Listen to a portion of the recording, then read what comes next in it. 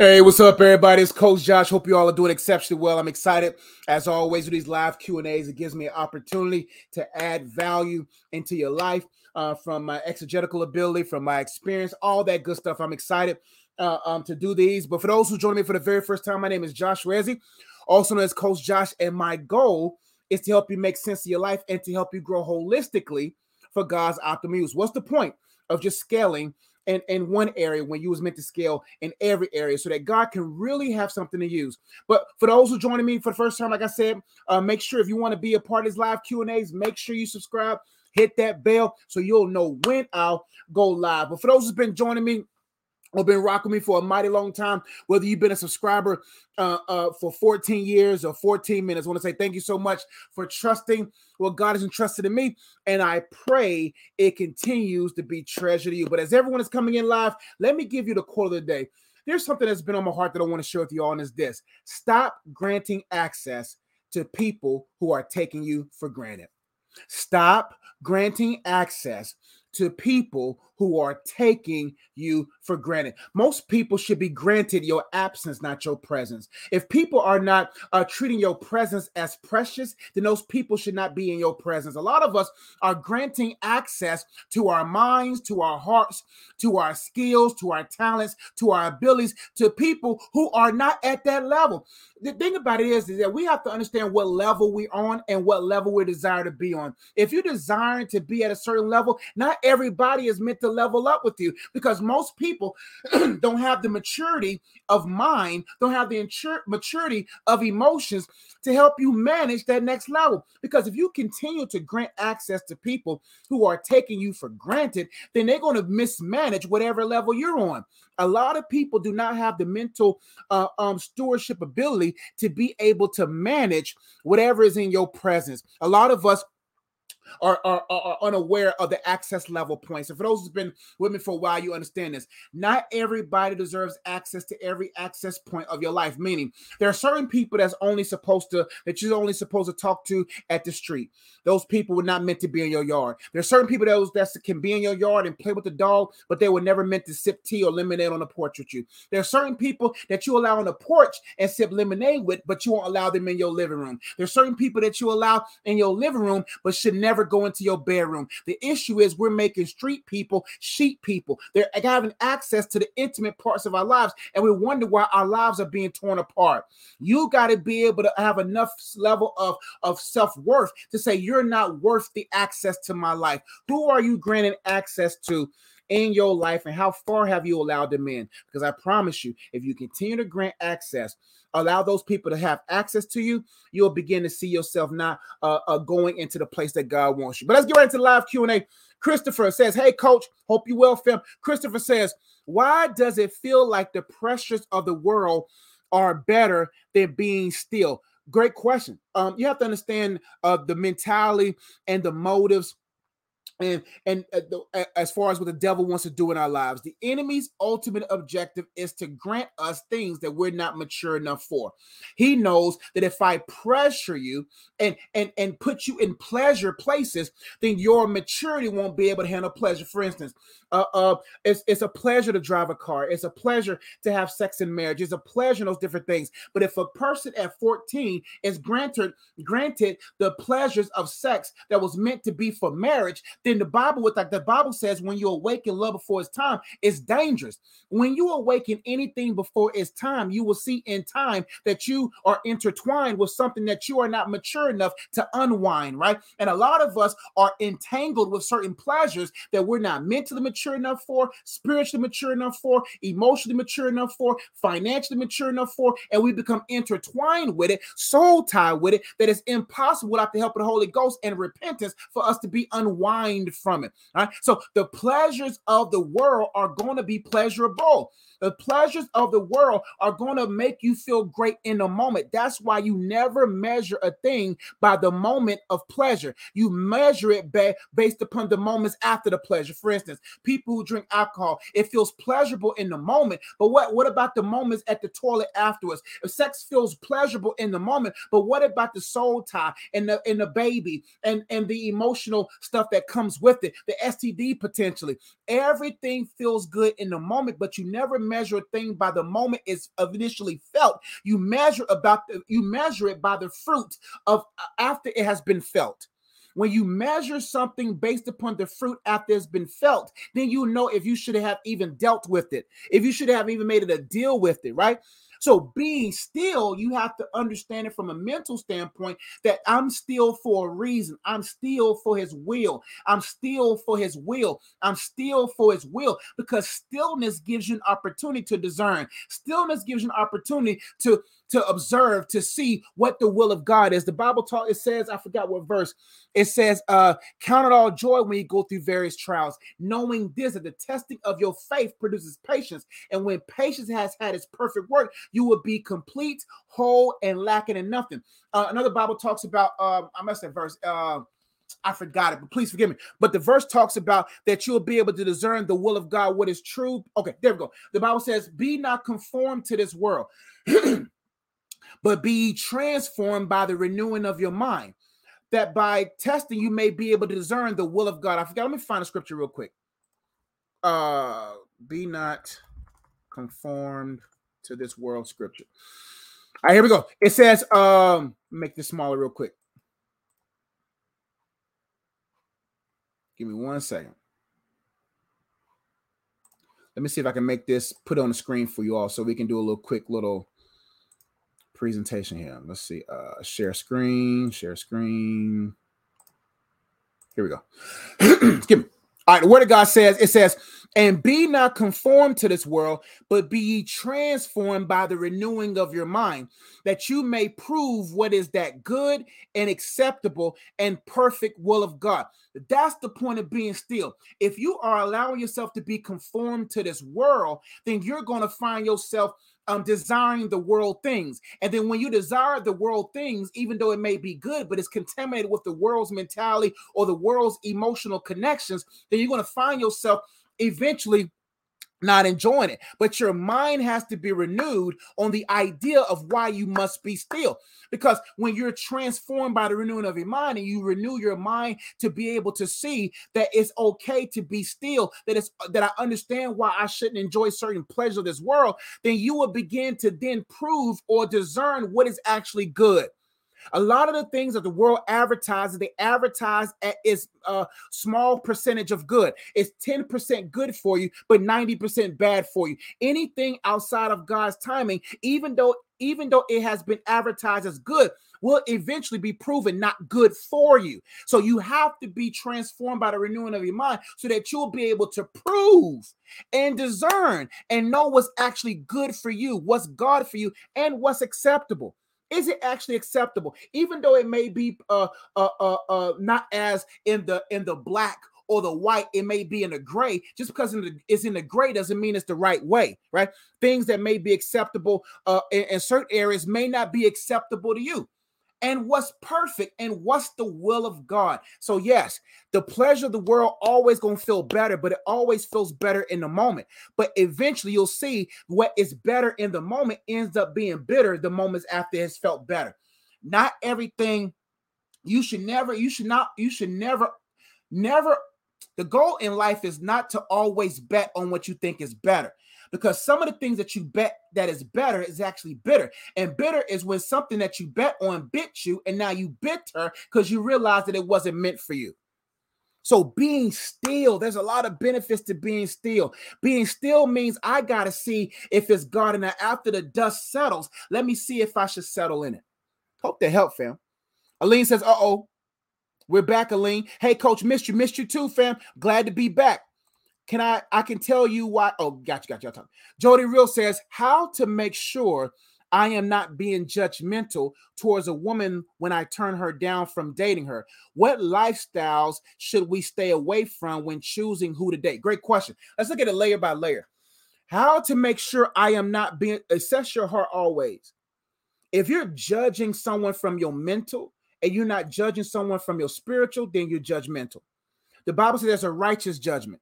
Judging from your mental is I'm judging based upon me feeling that I'm better than her, or I'm judging based upon, oh, look, she's a low-level Christian, or she's not even a Christian at all. And then you know you're judgmental when your mental makes you feel like you're better. When you know you're judgmental when you make mental comparisons between you and the individual. But when you judge it from the spiritual, there's no emotional or mental stuff involved. You're judging from a righteous judgment. You're just judging based upon not judging who she is. You're just judging based upon whether this person should be in your life or not. It's okay to judge. The Bible says, judge not lest you be judged. But when you judge, you have to judge righteously. See, I don't mind judging people to see if I should be their friend. It's nothing wrong with judging a person to see if they should be your man or your woman. Nothing wrong with judging a person to see if they are God's will for you. You're judging from the spiritual, not judging from the mental. And when you judge from the spiritual, you're basically judging surfacely, spiritually, to see if it's meant to be connected to you. Judgmental people judge from the mental place of saying, this is who I am. I'm at this plateau and you're not. So now I'm judging you based upon you and I. Judging spiritually is judging, should we be you and I? Should there be a us? And I'm not judging your sins. I'm not better than you. I'm just judging to see if we're meant to be together. So if you turn a woman down because it's a woman that you judge spiritually as not God's will, and that's solely why you judged her, you're not judging her based upon her body. You're not judging her based. There's nothing wrong with judging certain things, because there's certain things a man who's in fitness is going to judge to see if this woman's healthy. I'm a judge to say, hey, is your life healthy enough to match the health that I'm trying to pursue? You want to be able to judge a person's finances and discern to see if we're supposed to be, are we financially compatible? Are we spiritually compatible? Are we mentally compatible? Are we emotionally compatible? Nothing wrong with judging that based upon making sure that you guys, when y'all stand before the judge and y'all become married, then y'all know y'all can carry. But judgmentalness is when you're judging based upon I'm better than you and you're beneath me, etc. Hope they help. Now, what lifestyle should we stay away from when choosing who to date? Let me make sure I understand what you're saying. What lifestyle should we stay away from when choosing who to date? Great question. Lifestyles. All of us have the opportunity to customize a style of life that we want to live. Our lifestyle must be rooted in the style of life that Christ lived, the style of life that the pages of the Word of God instruct us to live. We should measure our life after that style. Style doesn't mean that I have to change my creative expression per se. It just means that it's rooted. My creative expression, the way I carry myself, how I dress, is influenced by the leadership of the Holy Spirit.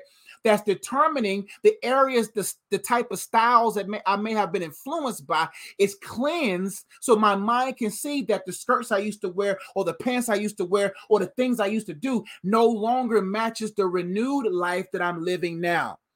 So the best way to determine what lifestyle you should live is to examine what the Word of God says about manhood, what the Word of God says about womanhood, what the Word of God says about modesty, what the Word of God says about posture, disposition, character, and then you will know where to stay away from. Because let me tell you something about the people at the Federal Reserve or the Secret Service, those who study or observe fake currencies. They don't study the fakes, because when you study the fakes, the fakes change every day. The fakes are they make the fakes every day, but you study the real. When you study the real, you become real enough to see with real eyes, real lies. You'll be able to realize with real eyes, real lies. Right? And so when you have that area of your life rooted in the things of God, you will begin to discern the things of God. And then you will realize that I'm incapable of choosing who to date. Dating should never be I date to figure out. I date because I figured out. We don't date to figure out, because that's a waste of time. I date this person to see if it's it. If you date it to see if it's it, if you date him to see if it's him, or you date to see if it's her, you're wasting time and you're opening yourself to be emotionally intertwined with someone that was never meant to be in your life.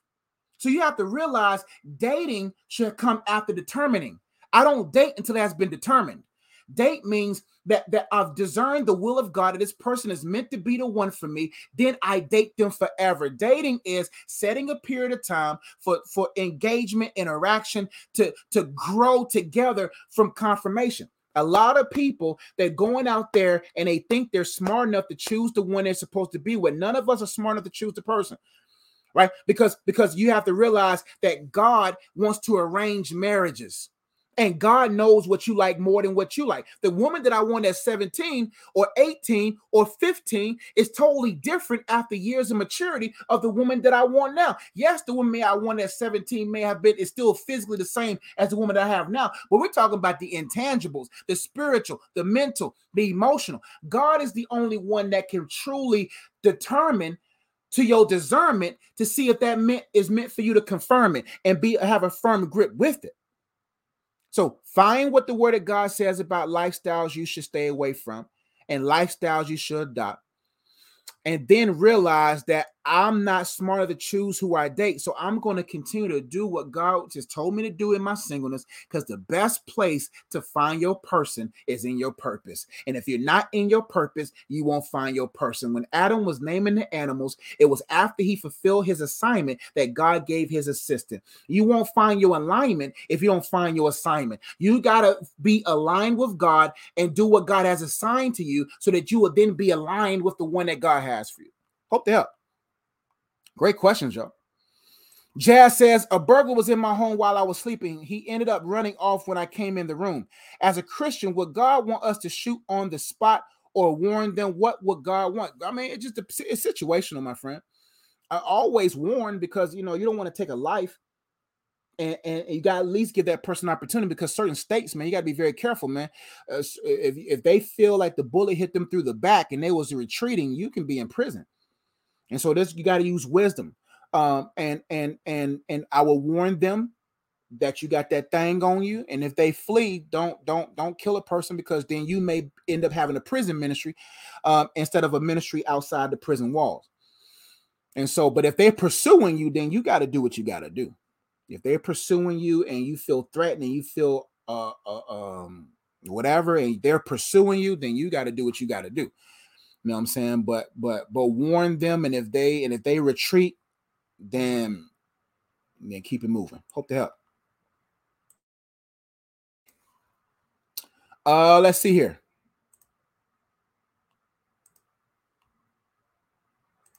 Okay. Please, I don't want to pronounce your name and mess your name up. Because these pleasures are made for you to, okay, God, you helping the brother out. Okay. Jordan Real says, the lifestyle of the one we choose to date was what I meant. Got you. Oh, I see what you're saying. Hey, man. Hey, listen, that's why it's important to study what the word of God says about women and men, husbands and wives, so that you could begin to observe and see if they observe the word of God. Because if they don't observe the word of God, they can't serve you the word of God. Hear me. If they don't observe the word of God, they can't serve you the word of God. And what I mean by that, what you observe is what you serve.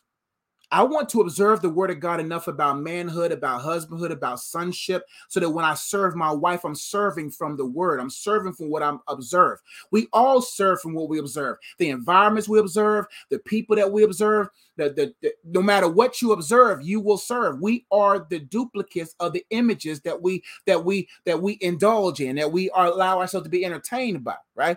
And so when you begin to see that you've been observing the word of God, then you can really see if they've been observing the word of God. And before you serve what you observe, you see if they observe and have the ability to serve what they observe based upon what the word of God says about a woman, etc. But lifestyles that you should look for, hey, man, any type of compromising stuff, man, smoking, drinking, discernment levels low. We talking about, and whatever, hear me what I'm saying about this. Like, you have to understand, what are your spiritual goals? What are your mental goals? What are your emotional goals? What are your physical goals? What are your financial goals? Because when those goals are determined, those aspirations are determined, and you're pursuing that, then you will naturally see by default, because you're elevating, that this person is not elevating at the level that you're going. So if you have a healthy lifestyle, they have an unhealthy lifestyle, then you may have to consider. If they have a poor spiritual health, but you have good spiritual health, you see where I'm going with this. When you're spiritually healthy, emotionally healthy, mentally healthy, physically healthy, financially healthy, man, it's easy to spot the lifestyle decisions, even the little minute miniature things that may be hard to grasp off the naked eye. But the discerning eye will begin to see, hey, man, Like you're really not strong spiritually. Now, that doesn't, we're not talking about measuring their strength spiritually, mentally, emotionally, physically, based upon life things may have happened to them. We're talking about significant. We're talking about they're babes in Christ still. We're talking about they're obese. We're talking about they're emotionally all over the place. We're talking about they're mentally confused. They're mentally confused, spiritually not in tune, emotionally messed up, and physically out of shape, and financially illiterate. Then my friend, yeah, you'll know immediately whether that person, you know immediately that person not meant for you. Hooked up. Warn before shooting or shooting on the spot for defense purposes. Yo, we already answered that. Jojo Davis says, "What's up, coach? It's Jojo out of Fort Worth. How do I become more confident with being independent with responsibilities such as handling money and living on my own?" Great question. First, you got to ask yourself, what abilities are required for where I want to have responsibility? Responsibility, by definition, is having the ability to respond or requiring certain abilities in order for you to respond.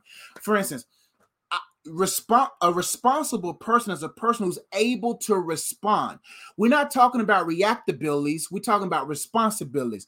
A reactive person is a person who just reacts. A reactive person has nothing to say. Respond, by definition, is having something to say in return. That when someone speaks to me, or someone or signs are shown to me, I have the right ability. I have the ability to respond, and I have the right things to say to it. Right? Reactability says I have nothing to say to it. I'm just reacting emotionally, and I hope the chips fall in my favor. Responsibility, it says I have a response. I have the ability to respond to the needs of a woman. I have the abilities to respond to the needs of a man. I have the abilities to respond to the needs of a child. That means I have the abilities present, the skills present, the mental stability present, the emotional stability present, the spiritual discernment present, the finances present to actually have the ability to respond to whatever it says. Whatever my daughter says or she does, I have the ability to respond. Whatever my wife says or does, no matter what spectrum it is, I have the abilities as a mature man, with the help of the Holy Ghost, in areas that I may not, to be able to respond. I have something to say to when my wife don't feel a certain way. I have the ability to respond scripturally, mentally, emotionally, physically, financially, to no matter what it is. Most people, a lot of people have what it takes to purchase. They have what it takes to get it, but they don't have what it takes to maintain it. Everything purchased has maintenance fees. What's the point of purchasing a Rolls Royce if you don't have the money to maintain a Rolls Royce? Do you know how much the oil change of a Rolls Royce costs? Do you know how much the tires of a Rolls Royce cost? If something happens to the engine of a Rolls Royce, it's different than the changing of an engine, changing of a tire, changing the oil of a Honda. And so you may have the ability to purchase it. You may have the ability to get its attention, but you don't have the ability to maintain it. Maintenance. You have to have the money for the maintenance. You have to have the mind for the maintenance. You have to have the emotions for the maintenance. You have to have the spiritual discernment for the maintenance, the spiritual strength for the maintenance. Confidence comes in who you confide in. Like, the more you confide in God, the more you will find God in you, and then you will become yourself, your best self, and then you will actually have the abilities. That's why it's important to wait, so that you can match it in weight. Like, it's important to wait, and while you wait, you work. You work on yourself. That's why before God orders the season that you want to see, he orders prerequisite seasons. He orders certain seasons to make you seasoned so that you can preserve in season. Hear what I'm saying? The Bible says we're salt and light. I'm glad, I'm more thankful for the trying seasons than the best seasons. I'm more thankful for the winters than I am the summers and the springs. I'm more thankful because the winters made me able to withstand. And so there's certain seasons that makes you seasoned enough to preserve. How can you preserve and serve a wife if you're not seasoned? The Bible says salt that has lost its saltiness is only good to be trampled by foot. And so when you understand responsibilities, you then observe, how do I tend to respond to money problems? How do I tend to respond to woman problems, to man problems, to personal problems, to dark problems, to light problems, to job problems, to impatient problems? Like, how do I tend to respond? Do I even have anything to say?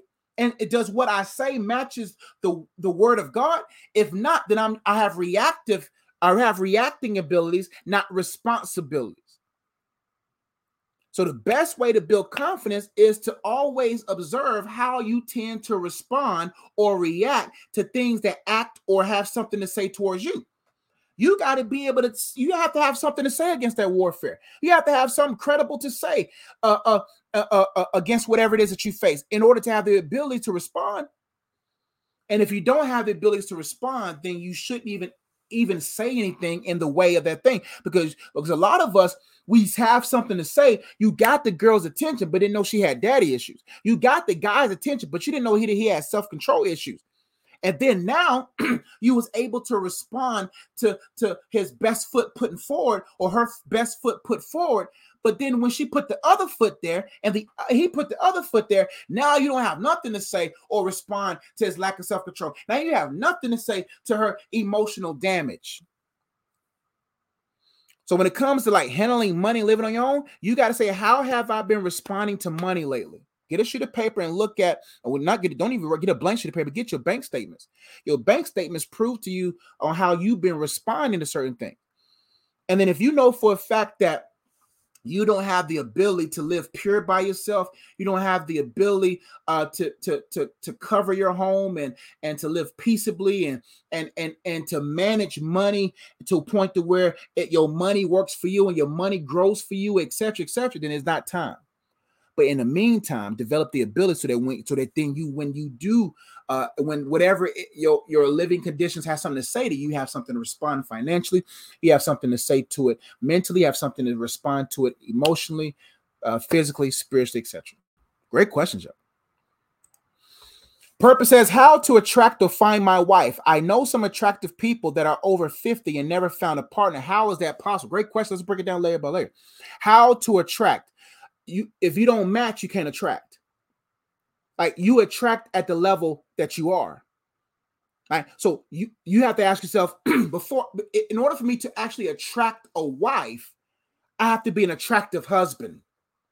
I just can't be an attractive boy or an attractive man. I have to be an attractive husband. A wife is looking for a selfless, sacrificial, God-serving, Holy Spirit submitted to man.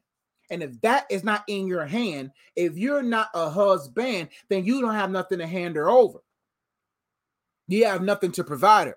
So what is attractive to a wife? Here's some things that are attractive to a wife. A man who submitted to God.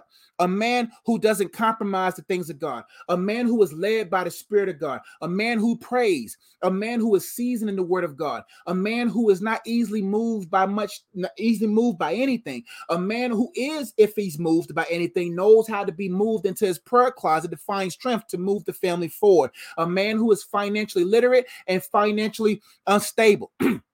A man who's emotionally stable, a man who is mentally stable, a man who encourages, a man who loves family first, a man who loves himself, a man who speaks up for himself, a man who's not weak, a man who can defend, a man who is not affected by any type of contaminants or molecules of lust, a man who is rooted in the Word of God, etc., etc. I can keep going for days if I had time. And if you don't have those things attractive to you, you may attract a woman who desires to be a wife. So you don't want to attract a woman who desires to be a wife. You want to attract a woman who has the disciplines of a wife already. So you have to ask yourself, I don't want to be an aspiring husband. I want to be an actual husband. You don't want to be an aspiring husband in the moment of pursuing a woman. You want to be an actual husband. You have to be it before you be it. I do should be I did. Like I do and I did. At the altar, it should be, do you accept this woman to be your wife or whatever? I do and I did. I do, I accept her, but I've also done the things in my life to prove that I can take her as my wife. So the thing is how to attract. You got to say, am I attractive as a husband? If you're not attractive as a husband already, then a woman who have the disciplines of a wife won't even look your way. Now, you can get married to an aspiring wife. You can get married to a woman who may never be a wife. You just married a woman, or you just married a girl. All right? Now, find my wife. The Bible says when a man finds a wife, he finds a good thing and obtaineth favor from the Lord. Let's break that down. When the Bible talks about when a man finds a wife, it's not talking about a man going looking for a wife. I give this example all the time. If I'm going into Target, Walmart, let's say Whole Foods. That's my favorite establishment. If my mission at that moment was to go to Whole Foods, that was my mission in life. But as I was walking towards the open doors of Whole Foods, I found $100 along the way. Was I looking for $100? Did I know that $100 was there? No, I found it along the way. The same is with the woman. When a man finds a wife, as a man is flowing with the Holy Spirit, as a man is focused on himself and focused on growing, and when a man is fulfilling his purpose for that season that he's in, then as those things are operating within and without, then he'll find her along the way. Listen, your wife has already been found, but has your purpose been found? Right?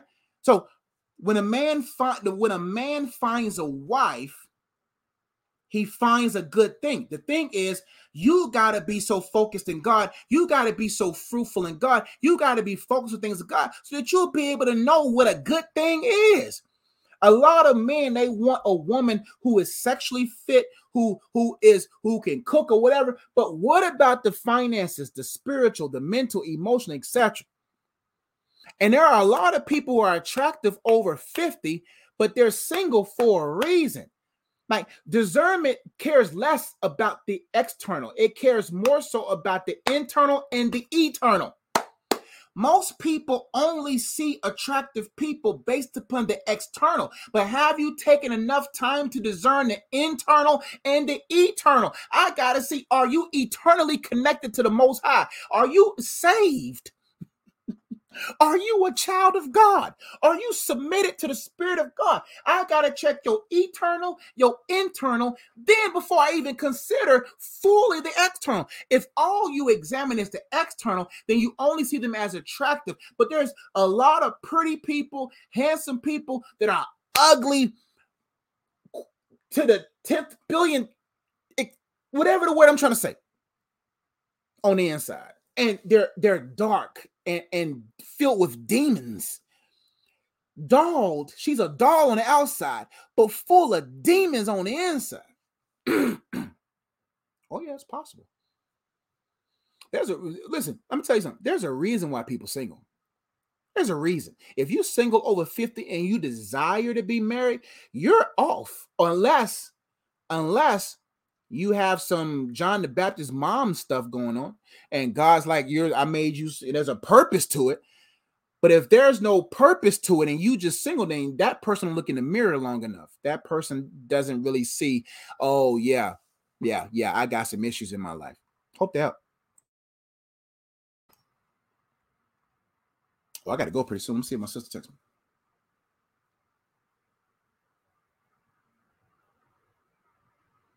All right, let's keep going. DeAndre says, what's up, Coach Josh? Any tips on how to guard your emotions? Great question, family. Well, you have to understand what emotions are. They're indicators of a present mood. So now you got to check what's present. What usually, when present, triggers certain emotions. So when a person is present, their presence conjure up these positive or negative emotions. Negative, positive, and extreme positive emotion. There's 3 levels of emotions. There's negative emotions, there's genuinely positive emotions, and then there's the elated positive emotions. Like if a person comes in your presence and you become too elated and you have no control, then those emotions are bad too. Extreme happiness, extreme excitement, those are indicators of some level of desperation, some levels of deep need. And that person is the one you feel completes you. All right.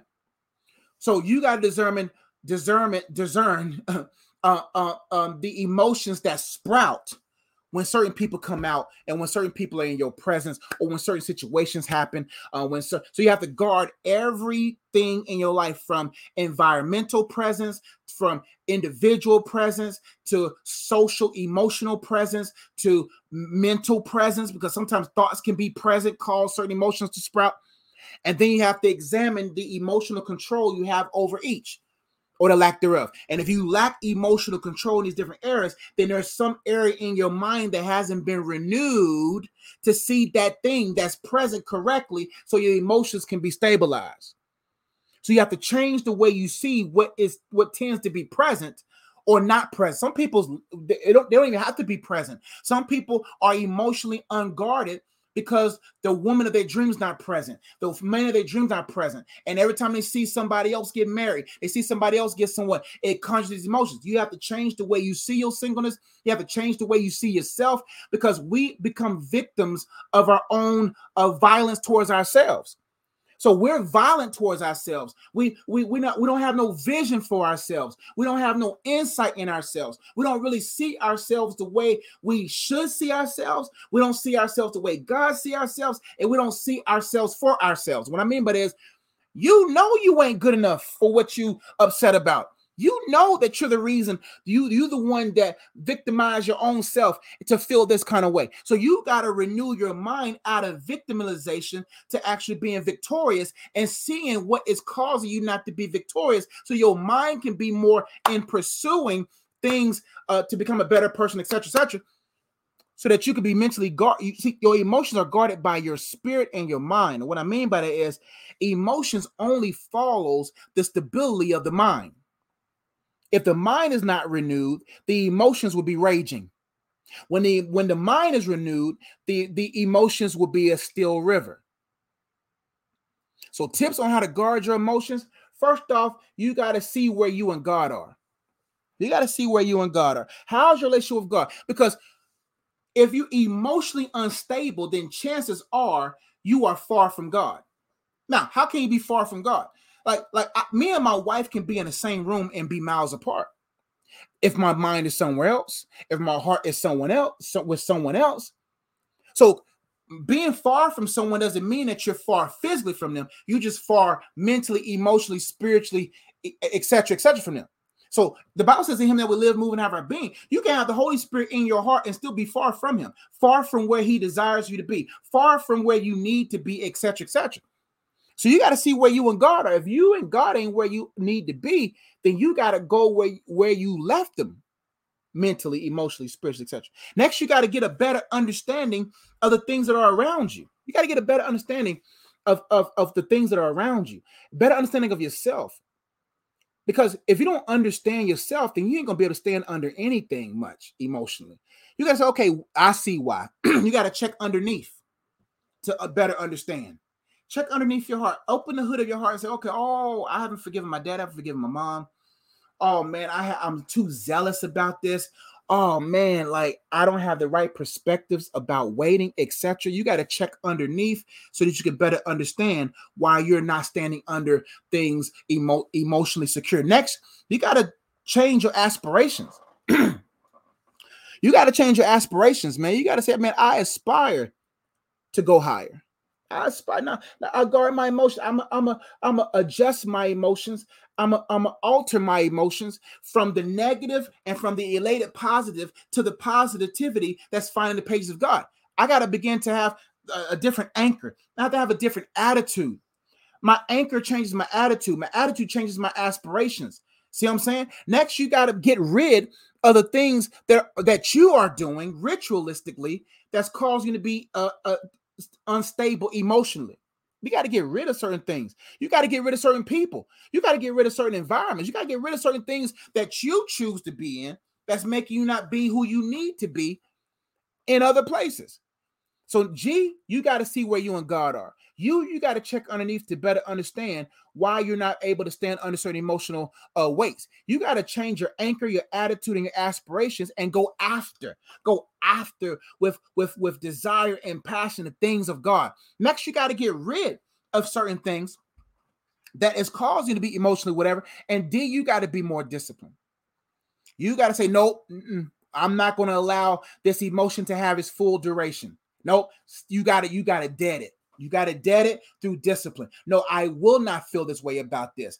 I will not pursue this emotionally. Hope to help. And that will help you guard your emotions, man. Renewing your mind, understand who you are in time, and as far as your development, making sure you're in God good, etc., etc., etc., etc. Hope to help. Jordan Real says, should Christians only date? Yeah. Can two walk together lest they agree? What's the point of dating someone that has the Christian missing?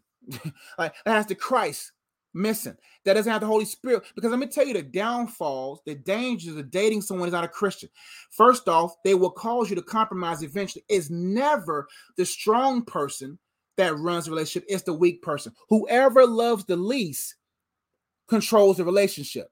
So why? The Bible says don't be unequally yoked with non-believers or even baby believers. Why? Because when you unequally yoked, you are a strong ox, they are a weak ox. And when you are joined to someone, you're joined by the neck. Right? Neck is one of the most vulnerable areas of our body. And when you're joined neck to neck with a person, what happens when that person is not in step with you? What happens when that person not as strong as you? Now the yoke becomes at an angle. And when it's at an angle, you're now pulling yourself. Now you're pulling the weight of you. Now you're pulling dead weight and you're pulling the carriage. It snaps your neck. The person who is the strongest usually dies first. They start dying spiritually. They start dying in their emotions. They start dying mentally. Stuff starts dying and decaying in them because they're using too much strength to pull. Listen, marriage, any person that you yoke with should be a light. Even when there's turbulence, even when y'all may be stepping on uneven path, but the feet don't got nothing to do with the neck. So even though the path may be turbulent and they may step in a pothole, but they're not going to stay in that pothole. They may step in a dent, but they won't stay dented. So no matter what happens with the feet, they're able to rebound because they're bound by the Holy Spirit. They are bond servant to the Holy Spirit. Therefore, they are quick to get back leveled. But if you're pulling someone that doesn't have the Spirit of God in them, they have no life in them. So that means you're pulling dead weight.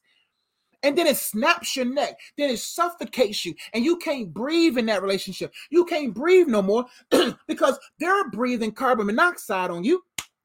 What they're breathing is not beneficial to you. And you can't even be you. So being unequally yoked, yes, it would destroy the strong. It would destroy the Christian and it would the non-Christian because now they're just sitting there being drugged through. So should Christian? Oh yeah, man. And Christians shouldn't continuously date Christians. You should date your Christian. What I don't want you to do is, I'm gonna go to this Christian event. I'm just gonna start dating a bunch of Christians that I find the Christian that guides me. No.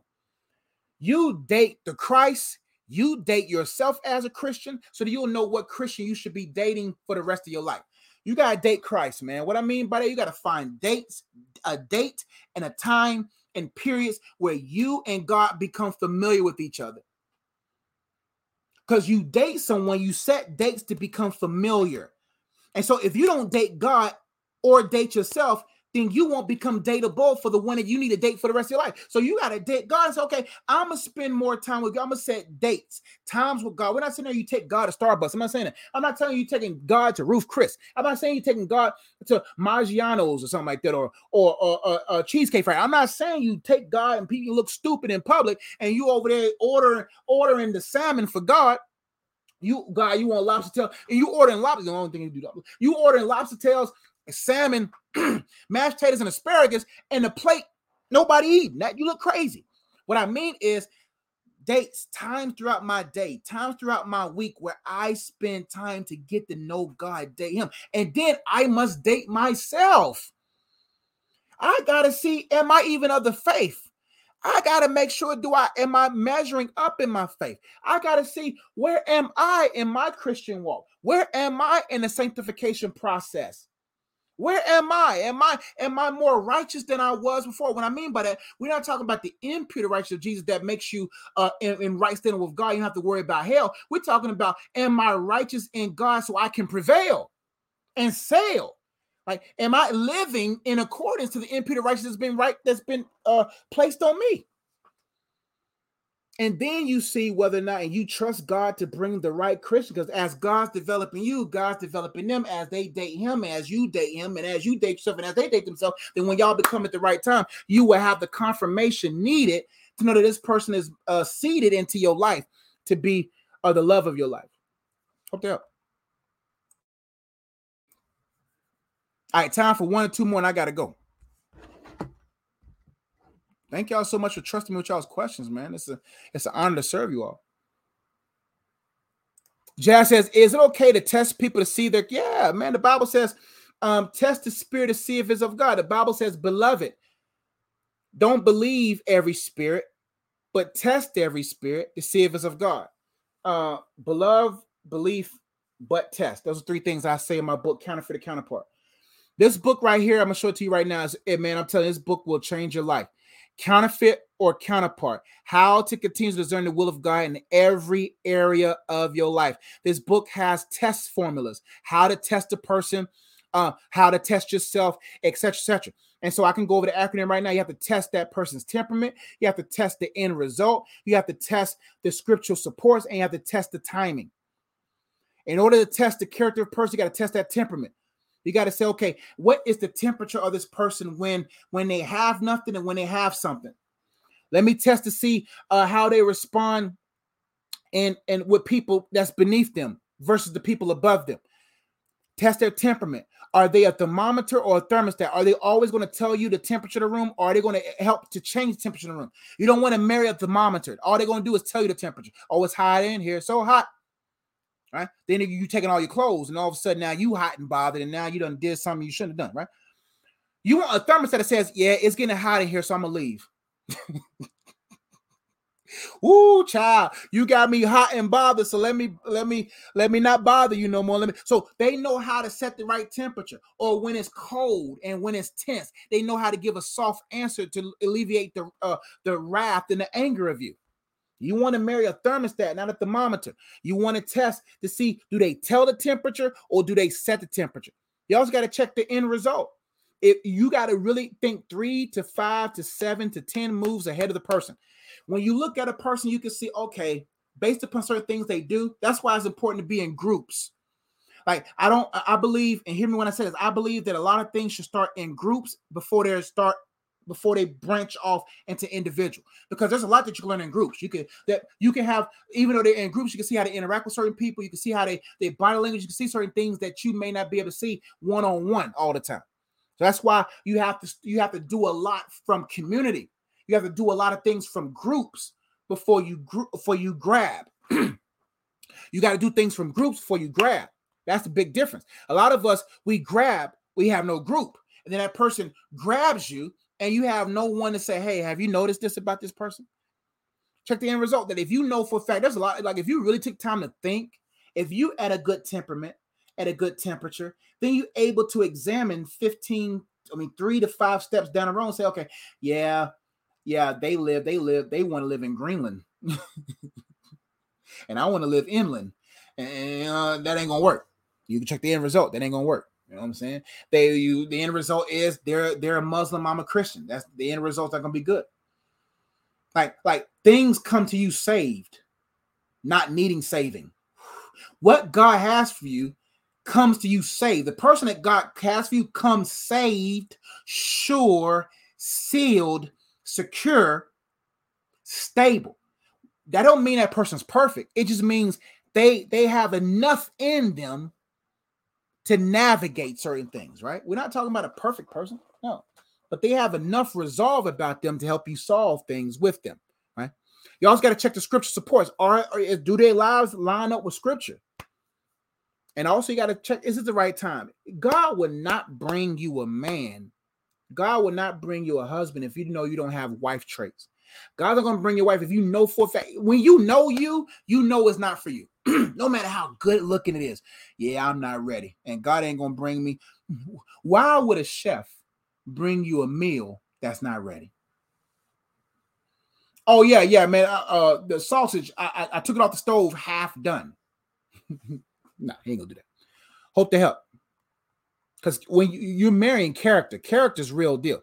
I got time for maybe excuse me.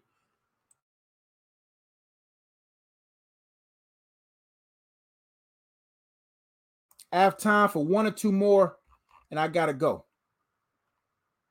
My brother, what's going on, family? Oh, are you stand up, man? Good to see you, my brother. Love you, man. Crystal says, "Hey, bro, it's Crystal Murray. Hey, girl, how you doing? How do you know when your marriage is being attacked versus when someone's ego is just getting in the way? They both can look similar, and therefore making the right decision can be hard." Great question. Let's break it down. Marriages are going to be attacked because of what they represent. Marriages represent Christ in the church. Like a strong marriage creates a strong. Okay, let me make this. A strong man and woman whose strength is in God creates a strong marriage. A strong marriage creates a strong family unit. A strong family unit and strong family units creates a strong community.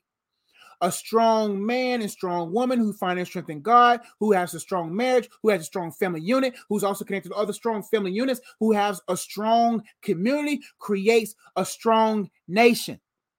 So if you weaken the man who's the head of the house, and that man doesn't find his strength from the head of his life, who is Christ, then that man will cause the breaking points in the family unit. So that's why the man is attacked first. The mentality of a man who boasts in his strength, a man who boasts in his might, a man who boasts in his money, a man who boasts, will roast. A man whose boast is in the fact that he knows God will be strengthened and be able to be the proper head to wash this woman with the word, to keep her and the family strengthened. So the reason why the marriage is weak, because it could be that you married a weak man. Now you got to go back and ask yourself, was this even God's man for you?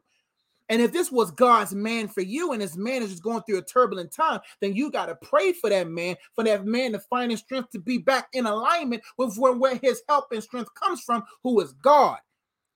Now you got to say, hey, was there any confirming points in our dating experience that confirmed that he was it?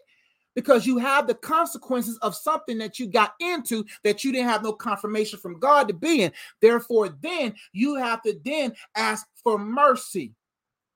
Grace is for the race. Mercy is for urgency. So if you're in alignment with the will of God, you have grace. If you're in alignment with God, he's in line with God, and y'all a God thing, and God has already predestined for y'all to be together, then his grace will be sufficient. If you're in a situation where you chose God's permissible will and not his perfect will, now you're rooted in mercy. God, have mercy on my marriage. God, and pray for the salvation of that man, etc., etc. Listen, when you're, it's easy to let go of ego if you're being built like a Lego by God. If you're built brick by brick and God builds you like we build with Legos, then it's easy to let go of your ego because you've been built by God. If that man's ego is rooted in what he boasts in, then you got to seek God about what you got to do going forward. Has there been any infidelity? Has he cheated? Has he committed adultery? Then you have an open door, even though divorce was not meant, but because of the hardness of man's heart, God allowed it to be so. And then you got to get out. If there's a way out, if there's the Lord is making you a way out of the situation, then get up out of there. They both can look similar, and therefore making the right decision can be hard. Great question. when you're being attacked, usually attacks attract. Like, you ever seen it with siblings? They can attack their sibling, but when you come against their sibling, the siblings unite. If your marriage is being attacked and it doesn't cause an attract, then you have a demon across enemy lines. Then you got to find out from God how to pray for your husband, stand in the gap for your husband, even if you need to be separated. Like, if you in danger and he's not providing, then you got to say, I got to change where I'm residing. If you ain't providing what I need as a wife, I'm going to change where I'm residing. I may not divorce you, but I'm not going to force you. So I'm going to go somewhere where I can reside and be at peace on the inside. So you may have to consider, hey, moving in with mom or telling him he got to go somewhere. Right? So, but check with your local pastor, man. Like because your pastor probably knows your situation a little bit different. Probably knows it more in depth than I do. Or someone that is seasoned in the sound counsel. If you don't have that, that's more local, that knows everything. Unless when me let me know and I can get more detail about what's going on, because I'm only getting your side of the story. I don't know his side, and so we got to know both sides to make sure. And I'm not saying you're wrong. I'm not saying that, but that helps me to give accurate, balanced counsel. I hope that makes sense.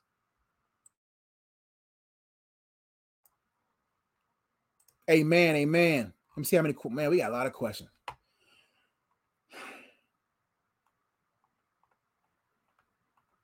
Thank y'all so much for joining me, man. Check out links in the description box below, man. If you need some good resources, man, I can do that right now. Like, you can check this book out right here. Facts or Feelings. You want to better have a grip over your feelings and find the facts behind them so you can get back to fulfilling your purpose in life. This book would be a great resource for you. If you're looking for a journal to help you hold things better, become more whole, this book would be a great resource. Great card game that you can get with it to help with that. If you're looking to better understand the purpose of your singleness and how to maximize it, this book, The Purpose of Singleness, would be a great resource for you. If you're looking for a dating resource to help you date yourself, to date God and become dateable, so you can date and love your life forever, or to make sure that who you're dating with right now is on the same page, on the same sentence, on the same word, then this right here will be a great resource. We just talked about this book, Counterfeit Over Counterpart. If you want to look to better discern the will of God and to see if he's confirmed in your life, this will be a great resource for you. If you struggle with soul ties or strongholds and you want to better understand the purpose of freedom and how to live in freedom, this Purpose of Freedom will be a great resource for you. If you're struggling with spiritual warfare, you want to better understand the whole armor of God and how to withstand an evil day and how each piece of the whole armor of God, etc. This book will be a great resource for you. If you're looking for a book to help for your young person, help them better understand who they are and what their art is, here's a great book, As He Says. Asians for the students I serve, great book there. We have merch and ways for you to give and support what we do. If you feel blessed by this and you want to be a blessing, you feel led to, you can also give on our website there. And I'll go ahead and post links right now for those who join me live, and those who want those other links. Those links will be in the description box below. All right, let's see what maybe time for two more, and I got to go.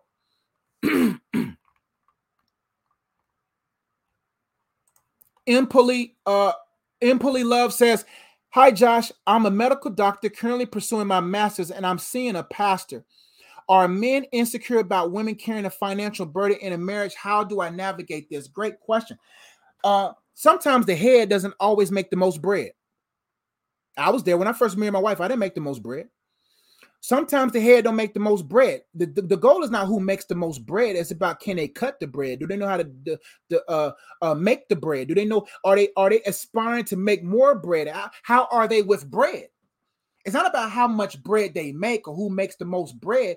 It's based upon, can the head cook bread? Can the head make bread? Does the head know the ingredients that makes bread? Does the head know how to cut bread? Does the head knows how to take bread and make peanut butter and jelly with it? Knows how to make sausage, egg, and cheese sandwiches with it? Knows how to make BLTs with it? What can they do with the bread? If all they can see is bread and you make the bread, but they don't know how to make bread themselves, or steward bread, or know the shelf life of bread, or know how to manage and maximize the bread so the bread don't mold, right? Then that may not be a person you can hold, because you have to understand what they've chosen to do. sometimes what a person does, they're passionate about and they love it. And they may not be able to rise above what they love. You're not going to rise above what you love. And what I mean by that, if what he loves to do is pastoring, but his church is small and they're not able to support him at all, and he loves what he does, then you have to consider that when marrying. But I do believe that men should be able to because the Bible says a wise man leaves an inheritance for his children. And the Bible says he'll teach you how to get wealth, that he'll that your hands will be able to make things, right, and build things, right. So if that man is a pastor and his money level is where it's at right now, but he knows how to be like Christ, almost breaking the bread, and the bread makes more bread. If you was to give him bread right now, can he break it and make more bread with it? Does he know how to make bread with it? Is he a good investor? Does he have witty ideas? Because just because he's not making more than you right now doesn't mean that he can't take what y'all bring together, the 5 loaves and 2 fish, and feed multitudes with it. If he's insecure because you make more money, then his money, his God, his money is his identity. And that's not what you want. You want a man that says, like, well, my wife, when I first married, yeah, she was making more money than me, but I wasn't insecure about that. Because I know, and I know, and I show currently that I can make money. I like Myron Golden says, man, as one of the people that I watch online, like I'm creative. I can create money right now. Right now, something I created years ago is making money for me. Like you create wealth. Sometimes you build wealth by creating wealth, by being creative. Now, how do you navigate this?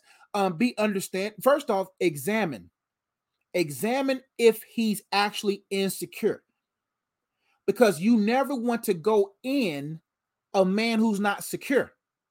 You don't want to go in the environment of a man who's not secure. You don't want to go in a marriage with a man who's not secure, because he has to already be secured, and his security must be in Christ, and he actually celebrates you. He actually said, no, I don't mean celebrate you where he's trying to get money from me, but he's like, go after, make that bread. But he's also studying on how to manage bread himself. So examine first, because if he's insecure, then you're going to be insecure. And then you will not be. Like, a man should create an environment for where his woman can be her full self, and he celebrates her. And also, if you examine that he's insecure, then have conversations with him. Communicate with him. Say, hey, how do you feel about me making more money? How do you feel? And it's a great resource that I have, Dating Prep. This book right here will help you, my friend. I have financial questions in here, and that y'all can have conversations. I have a card game. I wish I had better graphics of the card game. I have card games called Dating Prep. These card games ask tough questions for you. They give you tough questions to ask so that you can examine their response. You can examine their body language. You can examine all these different things. So get this book right here, Dating Prep, for both you all. It's a journaling piece. A lot of questions on finances, a lot of questions on certain things, so that you can really see how they really feel about what it is that you have questions about. And if a man can't handle your questions, then that man is hiding something from you. You got to be able to be free to ask questions. Now, don't give me understand this. There's a time and a place to ask certain questions, because sometimes women will ask questions like, man, I don't mind the question, but you're going to ask it right now. I'm barely chewing through my sandwich. Hope they up.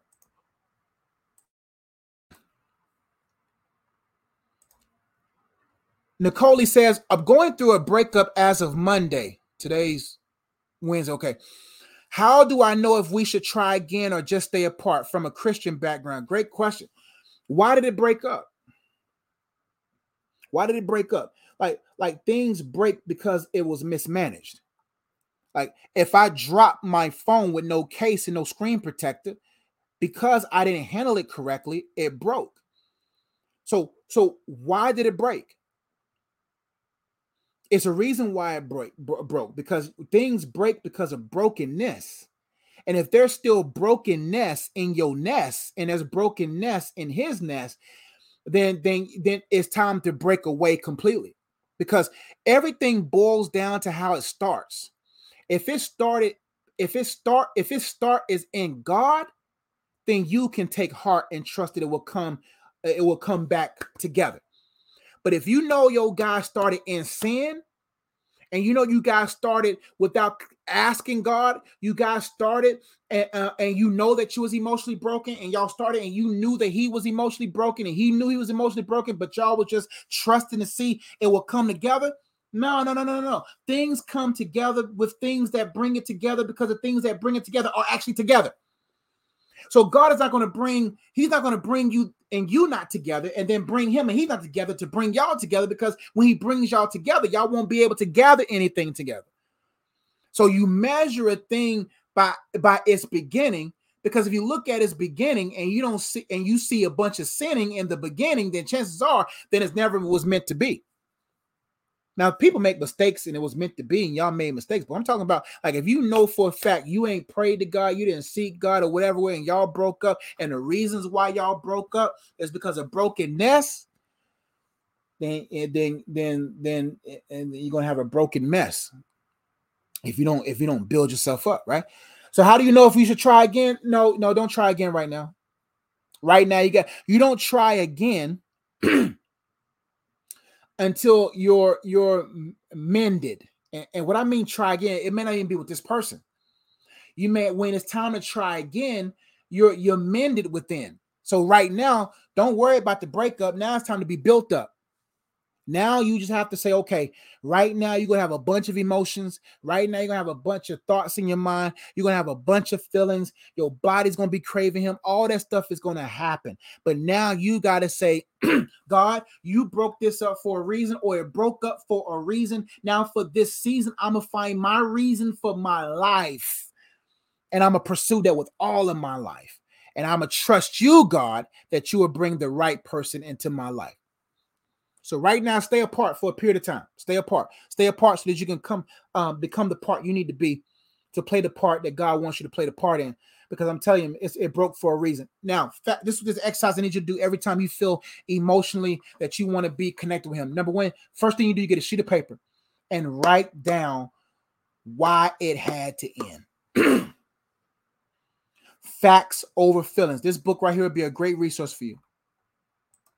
Facts over feelings. This book will help you process your feelings so that you can find the facts behind them, so that you can get back to fulfilling your roles in life. Another book that I think it will be a blessing to you, or be a benefit to you, is The Purpose of Freedom, because there's some soul ties. No matter who you with and how long you with, and there's some level of tie to them.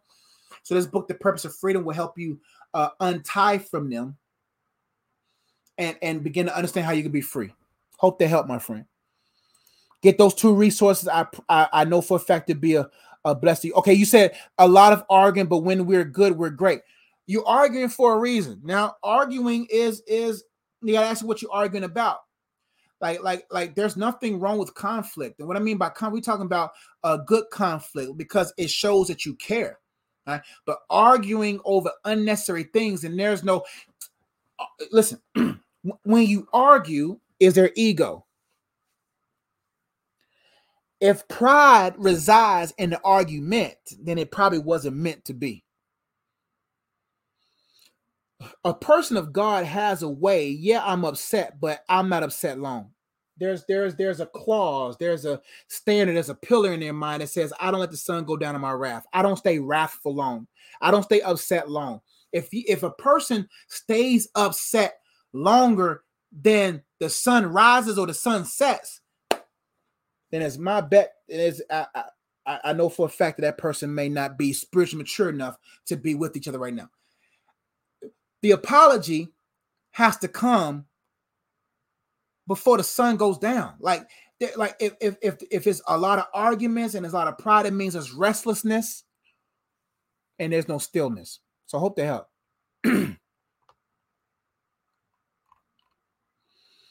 I gotta go, y'all. I love you all. Thank you all so much for trusting me with y'all's questions. Okay.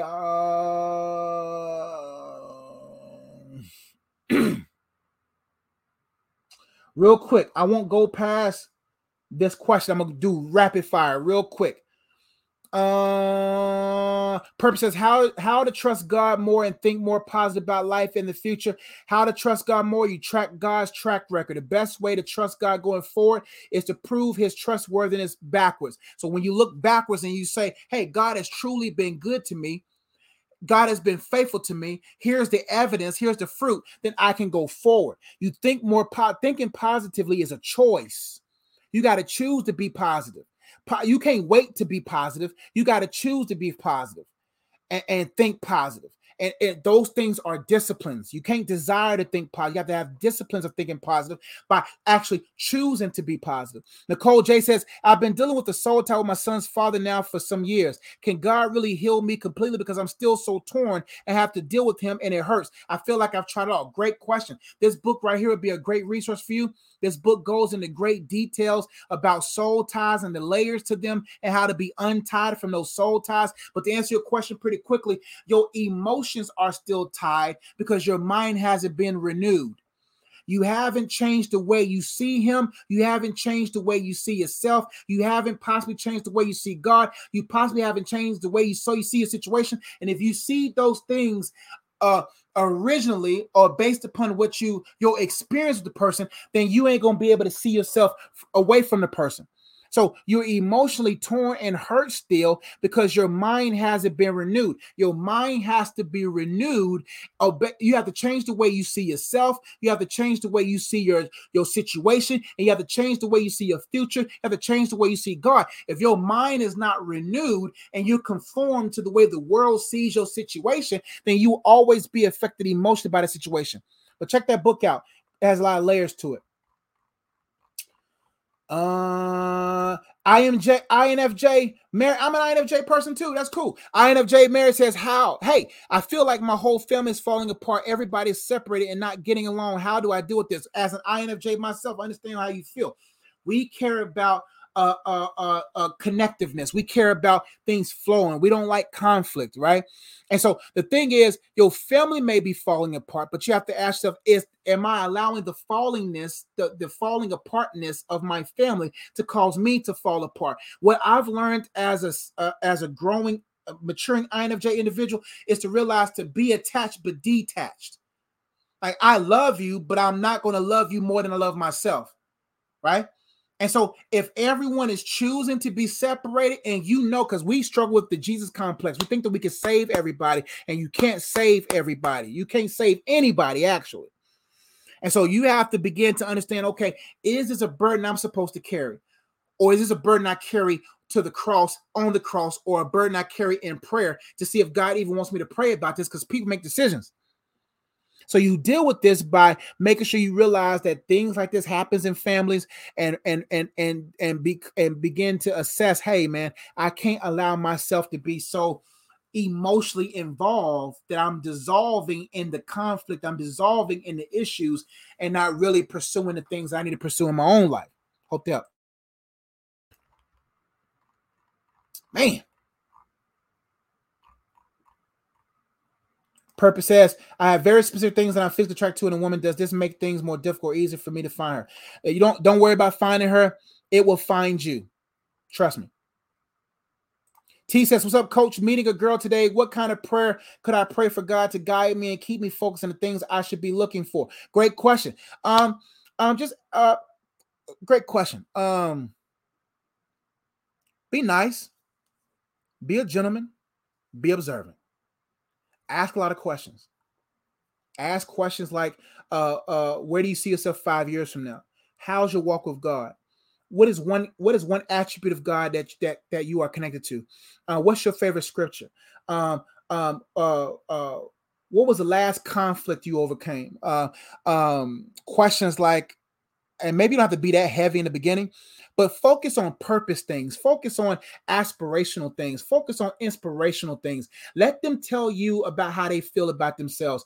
Ask them questions like, what's one trait you love about yourself? Ask a question like, where do you see yourself 5 years from now? Where do you see yourself 10 years from now? Where do you see, what is the most exciting thing about God to you? Ask those kind of questions so you can really see their depth. If there is no depth, then you won't find no treasure. You can't find treasure in shallow people. You find treasure in people with depth. Aline says, these were really good wisdom. Great. God gets the glory. Chris Parker says, awesome live, coach. Definitely an eye-opener to that man in the mirror. Searching for love in all the wrong places rather than placing that love into God who will in time reveal your rip. That's right. Trust God. Living on say, how do you pray for a stranger that stole your car? And you don't got to pray for them. You just got to learn from it. They stole your car. You got to say, did I lock my doors? Count it a loss and trust the boss that he will 100-fold your loss. Hope to help. Hey, back and forth. Thank you, coach, very much. I'm definitely going to buy the books. Thank you so much for your support. I know they will be a blessing to you. It was mainly me trying to adjust to him, working on the road and dealing with short-term, long-distance. Then you got to say, okay, hey, man, am I secure enough myself? Like, the thing about those situations is you got to say, okay, do I have enough purpose to focus on while that person is flowing in their purpose? Purpose has a way of putting things in perspective. And so you got to say, okay, go and do your thing. You're not my husband. I can't make you stay home. And because you don't want to be a headache to a person, where the person loves the road away from you than the road coming towards you. I said I was going to stop at that part of the question, but last one, back and forth. You so welcome, T. Thank you, coach, for everything. You welcome. Last one. I'm suffering. Been fighting a soul tie since 2019. I've done everything. I've prayed, fasted, cried out, eliminated all contact, grew relationship with God, and still he haunts my dreams. Well, then you haven't done everything. You haven't done everything. And everything could be that you have to allow the Holy Spirit to reveal in you the mental, somewhere in your mind, somewhere in your mental settings, the settings are off, right? You've prayed, but what did you pray? Did you pray God's will? Did you pray for strength? Did you just pray for things to work out? What did you pray? How did you pray? And what was the faith in your prayers? You fasted. Did God lead you to that fast? Or did you fast because you want to get a fast track back to him or a fast track away from him? You cried out. But what did you was the crying? What did you do after you cried? Eliminated all contact. Good. But just because you eliminated all physical contact, maybe you didn't help go into the layers of disconnecting the contacts you have emotionally. You grew a relationship with God. Do you know what a growing relationship with God is? So you have to examine each of these. You know your prayer life. You know the real motive of your fasting. You know what you did after you cried. After you cried, the thing is, are you in purpose right now? The best way, you can do all those different things, but if you're not pursuing purpose, my first book is not in here. My first 2 or 3 books hold significant pain. I was asking God to take the pain away, and God said, go write a book. Go write a book. I need to take the pain away. But in the process of writing the book, the pain went into the book, and now that book holds the pain, and I don't hold the pain anymore. So now you got to say, am I on purpose? Am I in purpose? If you're not in purpose and you're idle, then your idleness will cause the enemy to destroy you and to affect you mentally. Hope to help. So get this book, The Purpose of Freedom. Whom the Son sets free is free indeed. So freedom is possible. This book will be a great resource for you. This book, World War Me, a spiritual warfare book, may be a good book for you. And Facts Over Feelings would be a great book to consider as well. Thank y'all so much for trusting me with y'all's questions. Back and forth said, great point. Thank you. You're so welcome. I'm not living my purpose. You're right. Purpose has a way of removing the pain, because your purpose helps you gain from the pain and cause you not to even look at the pain the same. Your advice is always helpful for me. Don't stop with these lives. I'm trying to do them every day, 5 days a week. How do you forgive your ex-baby's mother for cheating with him? Realizing that your sins against God is greater than the person's sins against you. And if he forgive you, you forgive them. And forgiveness is not about giving them freedom. Forgiveness is about you going forward. Giving me the opportunity to go forward. So I hope that helped. Check that book on Soul Ties, check the other resources. I love y'all. Y'all seen the books already. I done showed you a lot of books.